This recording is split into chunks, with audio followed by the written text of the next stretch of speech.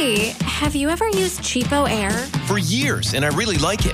With Cheapo Air, you can book online, use their app, or even over the phone. They've got great prices on over 500 airlines and millions of accommodations. They're my go-to for travel planning. And if you join their Club Miles program, you can earn points to save on the cost of your travel. Book on the app, and you get double points. Sounds like it's time I tried Cheapo Air. Call Cheapo Air at 855-247-3279 or visit cheapoair.com/podcast. So some days I do the majority of my therapy sessions in person. People are here on the couch, not necessarily laying down, but they are in person. And then there are other days where I feel like I have several sessions that are online and doing teletherapy, telehealth. And a few days ago, I felt like it was the old joke that the internet must have been down for cleaning. It just felt like a very slow, laggy internet day. And I felt like all of my sessions, there was the glitches. And if you've ever seen, there's a commercial, I think, on TV where if the person's telling me that they are not doing well, but if the not glitches out and they say they're doing well, then that could cause for a completely different experience in therapy of me thinking that I'm communicating something and the client feeling like I have no idea what they're talking about. And they feel so unheard and so unseen. So on this particular day, I kept getting these disruptions. The internet, it just kept buffering and glitching, and our internet connection was unstable. And I found myself, honest to goodness, not moving and not even moving my mouth and going very monotone, as if that would produce some sort of video and audio signal that would be much easier to make it down the crowded bandwidth of internet that is leaving my building and going out to the rest of the world. So that actually is not the way the technology works. And it reminded me of a metaphor that then led me to today's episode. This ACT metaphor is one talking about feedback and when you get in front of a microphone and what happens. So you know that horrible feedback screech that the public address systems sometimes make, or if you've been somebody that has jumped up on a stage and you have a microphone that is providing feedback. When I spoke at the Utah Mental Health Association at the end of last year, we had a little bit of struggle at the beginning of the feedback, and I think everybody laughed the first couple of times it happened, but then it started to get very annoying. But it will happen when a microphone is positioned too close to a speaker. So then when a person on stage makes the least little bit of noise, it goes into the microphone, the sound comes out of the speakers amplified, and then back into the mic a little bit louder than it was the first time it went in. And then at the speed of sound and electricity, it gets louder and louder until in a split second, it's unbearably loud. All of that's happening so quickly. So in ACT, we often say that your struggle with your thoughts and emotions are like being caught in the middle of this feedback screech. So what do? You kind of do what anybody would do, or what I found myself doing on a teletherapy session a few days ago. You try to live your life whispering very quietly, always whispering, maybe not moving around as much, always tiptoeing around the stage of life, hoping that if you are very, very quiet, there won't be any feedback. So you keep the noise down in 100 different ways. There are ways that you try to keep that noise down. It could be drugs. It could be alcohol, a lot of avoidance and just withdrawal and so on. So the problem is that this is a terrible way to live, tiptoeing around. It's a terrible way to do therapy when I'm trying to go monotone and not move, because I can't really be myself. Because you can't really live without making noise. But notice that in this metaphor, it isn't how much noise you make that is the problem. It's actually that amplifier that's the problem. So our job here is not to help you live your life necessarily quiet or quietly at all, or free of all emotional discomfort or disturbing thoughts. The job is to find the amplifier and to take it out of the loop. Well, coming up on today's episode of The Virtual Couch, we're going to talk about one particular amplifier that we may know as fear, and we're going to talk about ways to really take that out of the loop. So we're going to talk about that and so much more on today's episode of The Virtual Couch.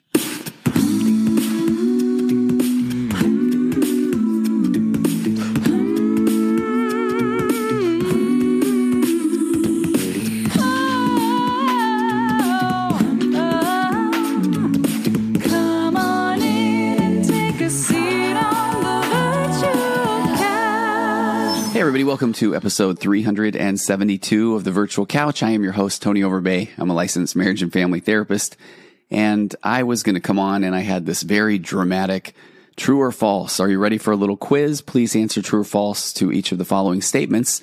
And then right before I hit record, I noticed that I was slouched over my desk. And if you're watching this on YouTube, you will see that I am not. I'm standing up straight. And I just had one of those moments that I think this is so indicative of the very basics, the very core of that we don't know what we don't know, that I would continue to lean over and I would put them so that the microphone was close to my mouth so that I would sound clear or as clear as possible in speaking in the podcast. And then I just looked over at the microphone arm and I turned it sideways a little bit.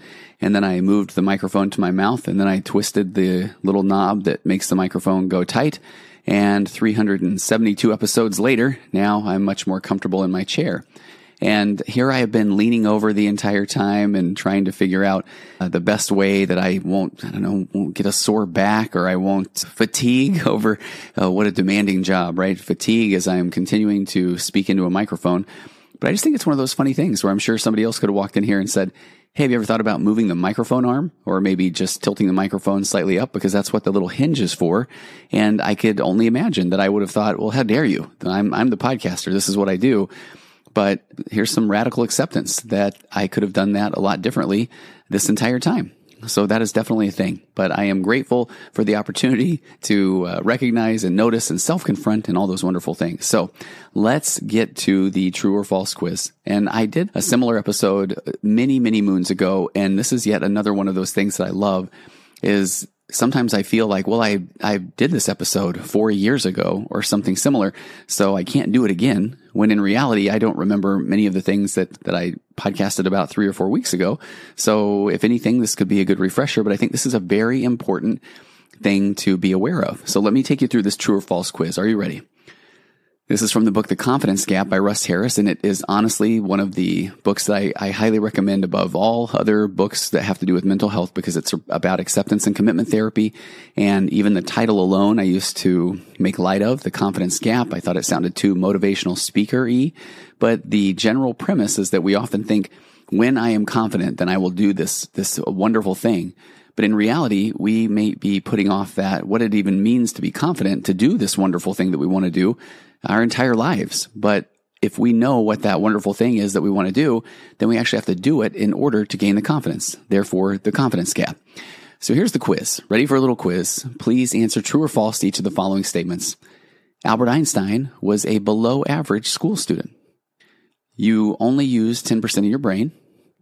And number 3, positive self-statements such as I will succeed or I am lovable are a good way to boost low self-esteem. Now, I figure if you are one who is overthinking, much as I do often when somebody presents me with a true or false, I'm trying to think, okay, is it just the obvious? Because I think that most of us have probably heard each one of these, that Albert Einstein was a below average school student, or that you only use 10% of your brain, or that these positive self-statements such as I will succeed or I am lovable are a good way to boost low self-esteem. So either those are true, and what's your point, Tony, or they're false, and what? I don't understand what's going on, or maybe it's a combo pack or a mixture of all of the above. But let me share from the book, The Confidence Gap. Russ Harris says most people answer true for most or all of these statements. And this is only to be expected. After all, countless books, TV programs, and articles on self-improvement tell you these things as if they were hard facts. The fact that we're told often is that Einstein did poorly at school, because the message that we are being told is that if Einstein could go on to such greatness despite his early failures, well, then you can too. So if Einstein was a bad student and now he's considered one of the foremost geniuses that ever walked the face of the earth, and if you didn't do so hot in middle school algebra, which I absolutely did not, then I may also achieve this greatness of Einstein. Or they tell you that you just use 10% of your brain because that message is imagine what you could achieve if you used all of your brain. And as a matter of fact, I remember before I ever learned, when we'll talk more about this, the real answer of do you only use 10% of your brain, I remember having a conversation with someone and he was just waxing on philosophic in the spiritual realm of saying that, well, that's what the afterlife is all about. That's when you use the remaining 90% of your brain. And he had spent a large portion of several years trying to figure out what the additional knowledge that you would learn with that extra 90% was. And it was at the time that I was reading this book, but I didn't have the heart to say, hey, I actually think that that's been just thrown out there and it isn't true. And we also hear that if you use these positive self-statements, that those will give you higher self-esteem. So the message that it's easy to eliminate negative self-talk. And if you have listened to many of the Virtual Couch episodes, that is where I feel like the concepts of just say or think something different I feel, in the grand scheme of things, can actually do a little more harm than good in the long run. Russ Harris says, as you may have guessed from my tone as he's writing this, all these widely known, frequently quoted facts, that is in quotes, are actually false. Yes, Einstein did do poorly in French in his early teen years, but overall, he was a good student. He excelled in math and physics, and his marks in all subjects averaged more than 80% in his final year at school.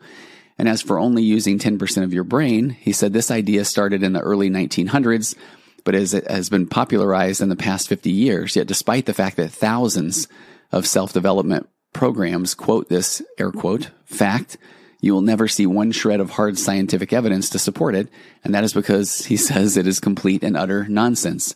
Scientists have studied the brain extensively in a myriad of different ways, from MRIs and PET scans to examination under a microscope, and guess what? They have never located one single part of the brain that is redundant. Every part of it serves a function, and you use 100% of your brain each and every day. If a stroke or a tumor or disease or injury destroys even a tiny percentage of the brain, then this usually results in significant disability. And here's the one that I think is so fascinating. What about positive affirmations? He said chances are that you've read or been told that if you are experiencing self-doubt or low self-esteem or generally lacking confidence in yourself, then the solution is to think positive things about yourself over and over until you believe them. He said, have you really ever tried doing this? And if so, did it work for you? Or did you find that it just caused your mind to get into an argument with itself? And this is where I want to put a big pause and say, if it is working for you, then honestly, that's wonderful and it's amazing. And I don't want to say that even the things that I'm trying to proclaim here or profess are all or nothing statements, because there are times where I can think, you know what, I'm probably better at something than I think I am. So that might help me in that moment. But he says, while motivational speakers and self-help gurus love to espouse the benefits of positive affirmations, and the concept really does appeal to common sense, he said there's actually no scientific evidence to show that it works. And if at first you say, well, we don't need science to back up everything, he said actually we've got the data that supports the very opposite. In 2009, a team of Canadian psychologists Joanne Wood and John Lee from the University of Waterloo and W.Q. Elaine Perunovic from the University of New Brunswick published a groundbreaking study in Psychological Science magazine, which Russ Harris points out is ranked among the top 10 psychology journals in the world. But their study, entitled Positive Self-Statements, Power for Some, Peril for Others, made world headlines. Why? Because it showed that people with low self-esteem actually feel worse after repeating positive self-statements such as I am a lovable person or I will succeed. Because rather than being helpful, these positive thoughts typically triggered a strong negative reaction and a resultant low mood. So for example, if a participant with low self-esteem said to herself, I am a lovable person, then her mind might answer back, well, no, you're not. And then run through actually a list of all the ways in which she was not lovable. This actually starts to border on the concept of catastrophizing, where at times if your brain is starting to say negative things, it all of a sudden feels like, hey, it's open season. So what else do we have? And we start to catastrophize and bring all kinds of negative things into our conscious or our awareness. So Russ Harris says, not surprisingly, this would make this person even feel worse than before if when she said, I am a lovable person, her mind answered back with, no, you're not. And let me now lay out the data and put a whole case together of why you're not lovable. But on the other hand, when these participants were told that it was okay to have negative thoughts about themselves, their moods lifted. Now, I go back to the concept, Marshall Rosenberg's concept of nonviolent communication, and I wonder at times that if you are listening to this and you hear this, if that's, you're making in essence an observation of what I'm saying and then a judgment. So if you're saying, okay, well, I guess then you just have to accept that you're just going to tell yourself that you're a horrible person. No. Look back at this where it says it's okay to have or notice these negative thoughts about yourself, not try to push them away, not try to say, no, I'm not. But it's like, okay, I am a lot of good things, but I'm also noticing there's a thought that is saying that, no, you're not. Okay, well, that's a thought that might lead to an emotion or a feeling. So Russ Harris says, what does all this have to do with confidence? So the connection, he says, is a bit oblique, but it does demonstrate the fact of, and this is why I love this book, and Russ Harris is I love the way he writes because it is all based on data and evidence, but he also uses a lot of humor. He says, we are all full of it. He said, hopefully you're starting to see that we all walk around with our heads full of inaccurate and misleading information. He said, confession, I too once believed all of those above myths. And I will tell you, I absolutely believed that Einstein was a bad student. We only use 10% of our brain. And if I just tell myself I'm awesome, then eventually, fake it till you make it. Then I will all of a sudden think I am awesome. But he said, we are all too ready to believe all sorts of seemingly common sense ideas without stopping to question their origin or their validity. This is one of my favorite things to talk about is when I like to break or bust pop psychology myths. And one of the ones that I love doing more than anything is that it takes 21 days to build a habit, because it actually takes a lot longer to build a habit. And that 21 days, I think that I've even confabulated the story around that. But from time to time, I'll go back and look it up. But I believe it had to do with someone named Maxwell Maltz. And I believe he was maybe a plastic surgeon in one of the wars and went out and then put some data together where he felt like he was noticing that people had lost limbs. And then after approximately 3 weeks or 21 days that they started to, they stopped feeling like that phantom limb was there. So he published this data, and people then made the assumption or just ran with that data and said, okay, 21 days, then your brain changes. That must mean that's how long it takes to create a new habit. I spoke at a youth conference over the weekend, and I heard someone espousing that, and 3 weeks later, 21 days later, voila, you've got a new habit. But as a practicing therapist and a human being in general, I often get people in my office that will say, and then I tried to do whatever it is. I tried to eat better. I tried to exercise. I tried to be more patient for 21 days. And I got to the 21-day mark and I had not changed. So therefore I knew the data was clear. I was broken, which it's completely inaccurate. It can take anywhere from 4, 5, 6, 7, 8 months or more to create a new habit. And the reality is we're going to continue to start to do something different, and then we will forget to do it. And then we will beat ourselves up, and then we'll remember again, and we'll think it's too late, and we'll want to start on Monday, or we're going to want to start next week or next month. And so that's all part of the human condition. But the more that we get back on that proverbial horse and do the things that we think are important to do, then over time, it will be a lot easier to do them. And eventually that will become part of what you do. So he's saying that it's important, though, to keep this in mind, that being aware of the validity of the origin of a lot of the things that we just take for granted. He said, as the great writer Mark Twain put it, it ain't what you don't know that gets you into trouble. It's what you know for sure that just ain't so. So with this in mind, he said, let's quickly review 4 widely held beliefs. And this is one of my favorite concepts. He's talking a lot about fear. One of the first ones is that fear is a sign of weakness, that fear impairs performance, fear holds you back, and therefore then confidence is the absence of fear. So if that is something that you have been told or felt or worried or wondered about, then I want to just bring some nice awareness to that as absolutely a myth. And this is part of what got me on doing this episode today, because a little bit of story time. So over the weekend, I had an amazing opportunity to speak at a youth conference in my area. And here is the funny part to me. I was asked to speak by a good friend, and it was a couple of months ago. So I was grateful to get that heads up, and I was able to put it on the calendar. But just the context that I was given, I assumed, because I get a chance to speak at a lot of events, and I thought this was what was often called a fireside, a youth conference, where I would do about an hour, maybe an hour and a half max during the evening in a setting where I've got all the people together. And I was going to talk about emotional and spiritual resilience, which is one of my favorite topics. I have a lot of data that I can pull from there. And then a few days before, I thought it would be good to figure out more about where I'm talking, what time I'm talking, and just maybe a little bit more about the environment or just more data. And I talked to my friend, and he said, okay, yeah, so it's 4 one-hour workshops that you'll be doing throughout the day. The first 2 are I believe at 10 o'clock and 11 o'clock. Then there's a 3-hour break. Then you come back, you got one at 3 and 4.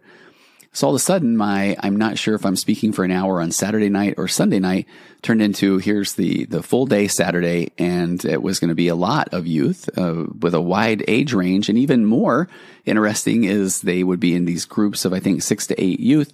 And there was a husband and wife couple that was with each group. So now all of a sudden, instead of just speaking to a large group of people, now I'm going to be in a classroom interacting with maybe 50, 60 people, youth and adults. And not that is going to change the content, but it's interesting when you can start to look at the couples that you're speaking to as well as the youth, because everybody is having this different experience. And sometimes I want to speak directly to the audience that I am working with. So the reason I bring that up is that did instill a little bit of fear. And I absolutely love speaking in public. I love it. I love it because I love the things that I get to talk about. Back in the days when I would tour the country or the world and speak at computer conferences, I enjoyed-ish the speaking part, but I honestly didn't even realize that I didn't know entirely what I didn't know about what I was speaking about. So in those situations, it was more about the opportunity to get up in front of a crowd and speak and try to share some things. But then I would always try to work in humor or giveaways or just try to make people feel alive or like they were having a good time for a moment. But now I get to do that as well as speak about these topics from the heart around mental health and emotional resilience and the spiritual resilience.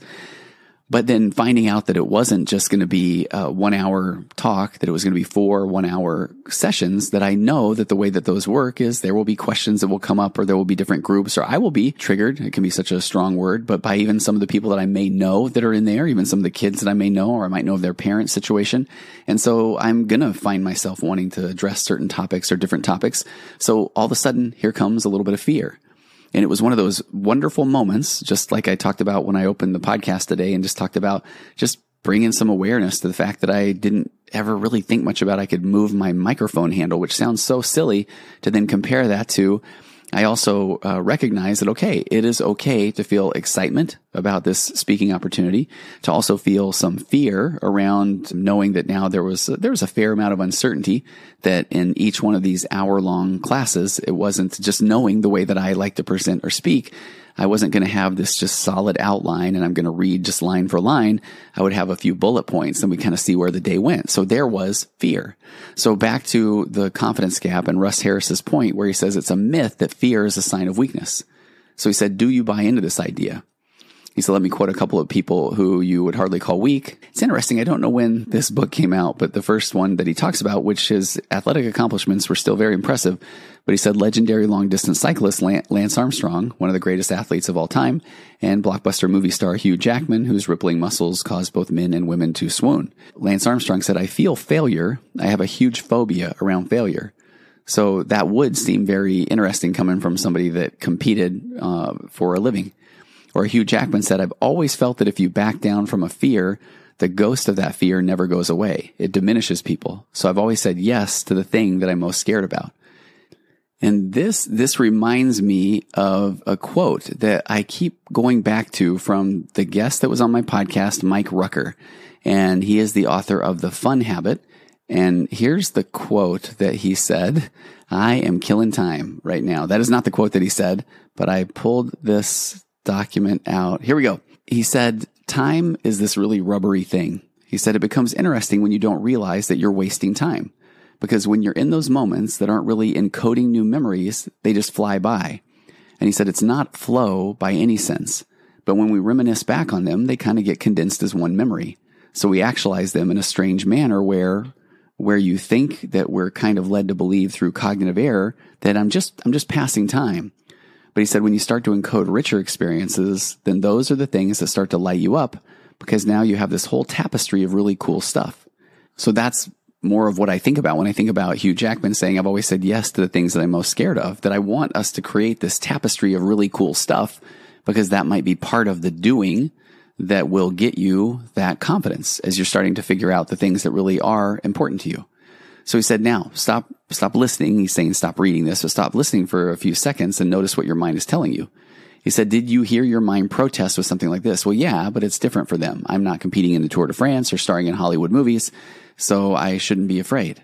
But if your mind did tell you something like that, he said it's hardly surprising because it takes time to fully assimilate the information about the fight or flight response that I often talk about this fight or flight response. The fact is that every normal human being experiences this response when they step out of their comfort zone and when they step into a challenging situation. He said it's not a sign of weakness, but it's a sign of normality. That if you don't experience this response, this fear response, when you first take a risk or face a challenge or leave your comfort zone, he means one of two things. there's actually something more wrong with your brain, or you're a fictitious character like James Bond. So it is absolutely normal and important and regular to experience that fear or the worry about pain. So now he talks about, though, Russ Harris says the size and shape of your comfort zone is inevitably going to be different from that of Lance Armstrong or Hugh Jackman, or that of your parents or your children or your next door neighbor's mother-in-law. He said that's a given because we are all individuals. You are the only version of you that's ever walked the face of the earth. But no matter how big or small your particular comfort zone is, it's a fact that the moment that you leave that comfort zone, then you're going to have a fight or flight response. And then the greater the step that you take out of that comfort zone, the stronger that response and the greater the fear you'll experience. So again, when you step out of your comfort zone, you take a risk or you face a challenge, you will feel fear. That is not weakness. It's the natural state of affairs for normal human beings. And Russ goes on to say that as you work through the book, The Confidence Gap, he expects that your comfort zone will actually start to expand. It's not that it will go away. And then when this happens, that if you have once struggled with fear or anxiety or self-doubt, then you're likely to be more at ease and able to engage fully in what you're doing without that ongoing battle with your thoughts and feelings, because you are going to feel fear. You will feel anxiety and you will feel self-doubt. But again, it's just part of being human. And there's no way to expand that comfort zone without starting to step into it, or without knowing that you can challenge how you feel in any given situation. And then the moment that you take that step, it is 100% normal that your fear is going to show up. So another myth is, he says, fear impairs performance. So if you talk to top athletes, movie stars, public speakers, musicians, or other stage performers, he says you'll soon discover that this isn't true. So when performers put themselves out there in the public arena, the indisputable fact is that they are taking a risk. No matter how accomplished they are, no matter how much their fans love them, no matter how successful they've been in the past, there's always that chance that this time they're going to screw it up. And the fact is that they face a genuinely challenging situation that it does a number on their skills, their abilities. And he says that when any human being takes a risk and faces a genuinely challenging situation, what do they experience? And again, they experience that fight or flight response. Even if I just go back to the speaking event on Saturday, it was really interesting. The very first class that I did, and again, they were about an hour long, the air conditioner wasn't on, and I really started sweating a ton. And then I'm noticing that I'm starting to get really warm, and I'm starting to wonder, are people going to notice that I'm sweating? I'm a bald guy. My head's going to get shiny. I started realizing I talk a lot with my hands, that concept that's called gesticulation. And if I raise my arms too high, I don't normally let them see me sweat, but I'm thinking, oh my gosh, what if they can see me sweat? So I'm starting to keep my arms down low, and I'm trying to not make as big of hand gestures. And finally, I recognize maybe somebody in the back can turn on the AC, and they did. And then for the rest of the day, that wasn't an issue. But I remember then in the second one, I was going through my notes, and there was a part that I didn't feel necessarily landed or resonated in the first seminar or the first class. So then I took that out just in the moment, impulsively in the second one. And then I started talking about another concept that I realized the one that I just took out really addresses. So I tried to go back in and then make a little bit more sense of what I took out. But then I wanted to say, oh, what you don't even know that I took out is, but that wasn't something that would make sense. So it's really interesting that in any given moment, whether you're speaking or whatever you're doing, performing, that so much of that's going on is something that's happening for you, and the people that are watching or listening are not even aware that that is your experience. And I think that is a good example of that when, again, any human being is taking a risk and they face these challenging situations, they're going to have that fight or flight response, and that's perfectly normal. And if you can accept that, then you can also have those moments where I really felt like there was connection, and I was able to express myself and find this whole sense of purpose that I so enjoy when I'm speaking to a crowd. So he said top performers rarely refer to this response, though, as fear or anxiety or nerves. They're more likely to call it being pumped, which is really funny because I noticed that. I thought, okay, I'm excited. Somebody had sent me a text, and when they heard that I was there, and they said, hey, really thinking about you and grateful that you're willing to put yourself out there for all of these, the youth. And I texted them back and I said, I'm so grateful to be here, and I'm excited. Let's go. And it was funny because I can look back on that now, and that was this adrenaline. And so that is nerves. That's anxiety. So it's being pumped, revved up, amped, having this adrenaline rush. And when people use words like that, rather than words like fear or anxiety, then they have discovered what Russ Harris says is a very important truth. Fear is not your enemy. It's a powerful source of energy that can be harnessed and used for your benefit. And this is where I'll say that one of the most powerful things that not that means you have to become a public speaker, but when you really start to recognize that it's okay to have all of the emotions, excitement and fear and sadness and pain and joy, and you can have all of those human emotions, and that it's not an all or nothing thing, that then when you can have those in that very moment within a 50-minute and an hour-long class, then I had these moments of connection, I had these moments of fear, I had these moments of sweat and worried that I was pitting out. And I had moments of how long is this going to last? And I had moments of, holy cow, I'm not going to have enough time. And that, in that sense, then you are just being in that moment. In every moment, it can be good, it can be bad, it can be happy, sad, all of those different things. So he goes then to his final fear, or his myth, where he says, the myth is that fear holds you back. So he said it really is a variant of the last two myths. The story is that fear somehow holds you back from achieving what you want in life. And luckily that does not have to be the case. What holds you back is not fear, but it's your attitude around it. Again, accepting the fact that, I'm going to be scared. I'm going to freak out. That the tighter you hold on to that attitude that fear is something bad and that you can't do the things you want until the fear goes away. That is such a key. That if I can take care and alleviate all the fear and all the anxiety, then I can do the thing. But no, I have to do the thing even though I'm going to feel some fear and some anxiety. If you are trying to get rid of the fear before you will then do this new whatever it is, then the more stuck that you're going to be. And he said, in fact, that very attitude, that fear is something bad, will not only keep you stuck, but it will actually increase your fear. And you get to beat yourself up and you get to say, what's wrong with me? And you get to be afraid. So that can lead to it can lead to this fear about your fear, anxiety about your anxiety, which leads to more fear, and then nerves about your nerves. And he said, indeed, this attitude plays a major role in all common anxiety disorders, from panic disorder to social phobia. So top performers, again, learn to accept their fear. They are going to be afraid. They are going to be nervous. And then they channel that into that performance. He said, however, occasionally a performer buys into the idea that fear is bad. And the moment that they adopt that attitude, then they develop stage fright. And it's interesting because I've worked with just a small number of professional athletes, and there was someone that I worked with that is a golfer, and they've done very well in the world of golf. And there's a thing called the yips, which is where you just have a little sudden moment where you pull your shoulder or your head up or whatever, and then you can miss a putt. And it was interesting because the person was trying to get rid of those yips so bad that they became so worried that what if it comes? What if it happens? I need to get rid of the yips. I need to hope that that's not going to happen. Where in reality, we got to a point where there was an acceptance that may happen. And then the occurrence of them was less and less. So then in the acting world, it's that stage fright. Maybe in the professional sports arena, that could be the yips or missing free throws or whatever that could be. And all of a sudden, that fear starts to be a serious problem, a major obstacle, something that they really struggle with. And generally, the more that they struggle with it, the worse it gets. And he says that the simple fact is this: it is not fear that holds people back. It's their attitude toward it that keeps them stuck. Yeah, are you going to be afraid? Absolutely. Is something wrong with you? It is not.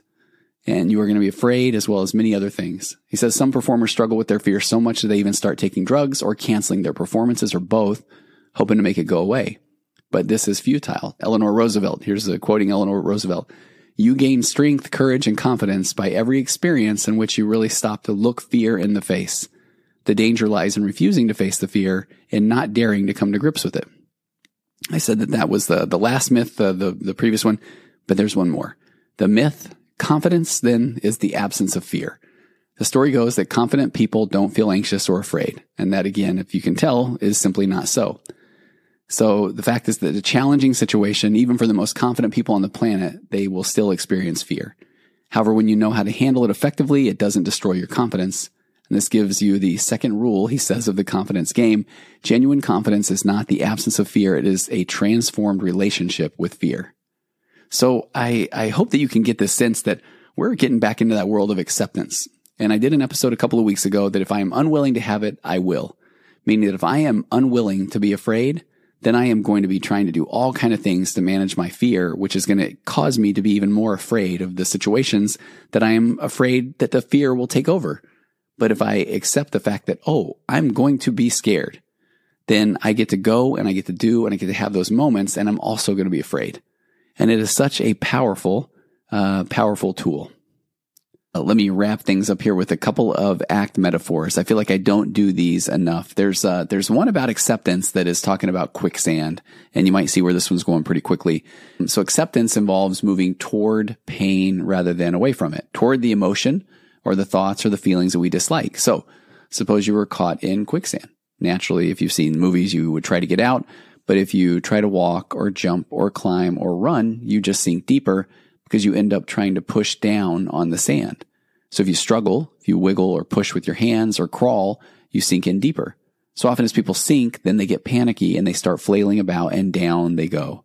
So in quicksand, the only thing that you can do is to create as much surface area as possible to lay out on the quicksand, getting in full contact with what you've been struggling with, but without more struggle. Full contact with the fear, full contact with the anxiety, and trying not to struggle. Here's one that I hadn't heard in a long time, and it's called finding a place to sit. So picture that it's as if you need a place to sit.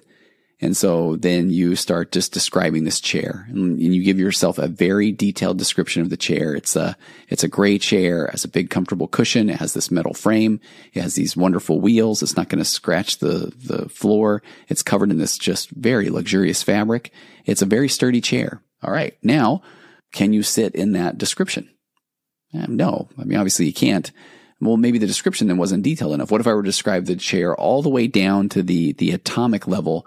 Then could you sit in the description? No. It sounds kind of silly. But here's the thing, and you can check your own experience. Hasn't your mind been telling you things like about even whether it's fear or anxiety or the world is this way and that this is your problem and this is this and that is that, and your brain just tries to describe and figure out and evaluate and solve, and it just wants certainty. And all the while, it starts to make you feel mentally and emotionally exhausted. You're getting tired, so you actually need a place to sit, and your mind keeps handing you over more and more elaborate descriptions of chairs. Then it says to you, okay, have a seat. Again, it's telling you, here's how the world is. Now go interact in the world. Descriptions are fine, but what we're looking for here is we actually need the experience, not a description of an experience. Our brain is continually telling us about descriptions of experiences, especially around things like fear and anxiety. But our mind cannot deliver the experience. Even if we feel like, well, I know how that's going to go. You really don't. You're trying to manage your own anxiety. You're trying to come up with reasons not to do something. So our brains then can only blab to us about our experiences elsewhere. Well, this is how this thing was. Yeah, it totally was. Or this is what happened in the past, and it did. But you continue to need experiences. So we'll let your mind describe away. But in the meantime, why don't you go ahead and look for a real place to sit? If you have questions or thoughts or just anything around the concepts around acceptance and commitment therapy, please feel free to shoot me an email at contact@tonyoverbay.com. And I'm always grateful for the feedback, and I will see you next time on the Virtual Couch. Compressed emotions flying past, our heads and out the other end. The pressures of the daily grind, it's wonderful. Elastic waste and rubber ghost, I'm floating past the midnight hour. They push aside the things that matter most. It's wonderful.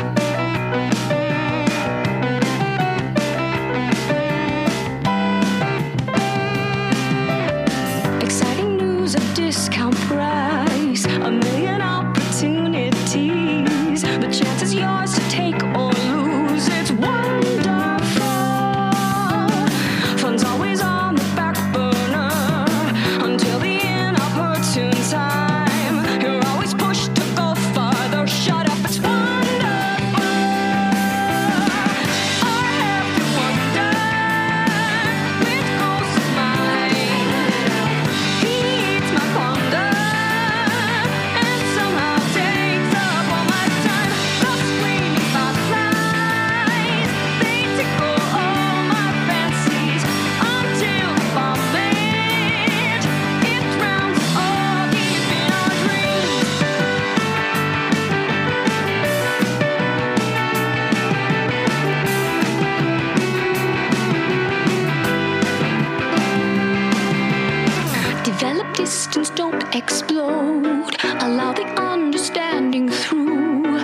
heal the legs and hearts you broke. The pain, it's wonderful.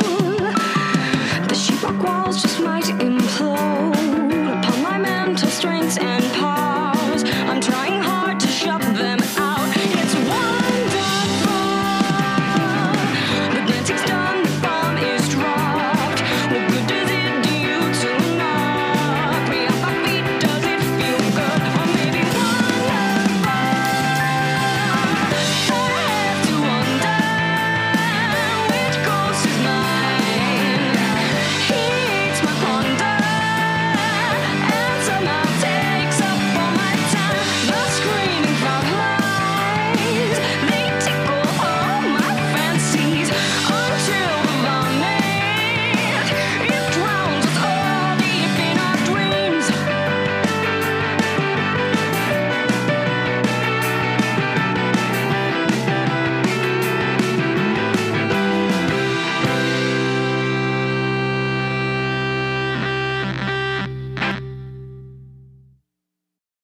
Hey, have you ever used Cheapo Air? For years, and I really like it.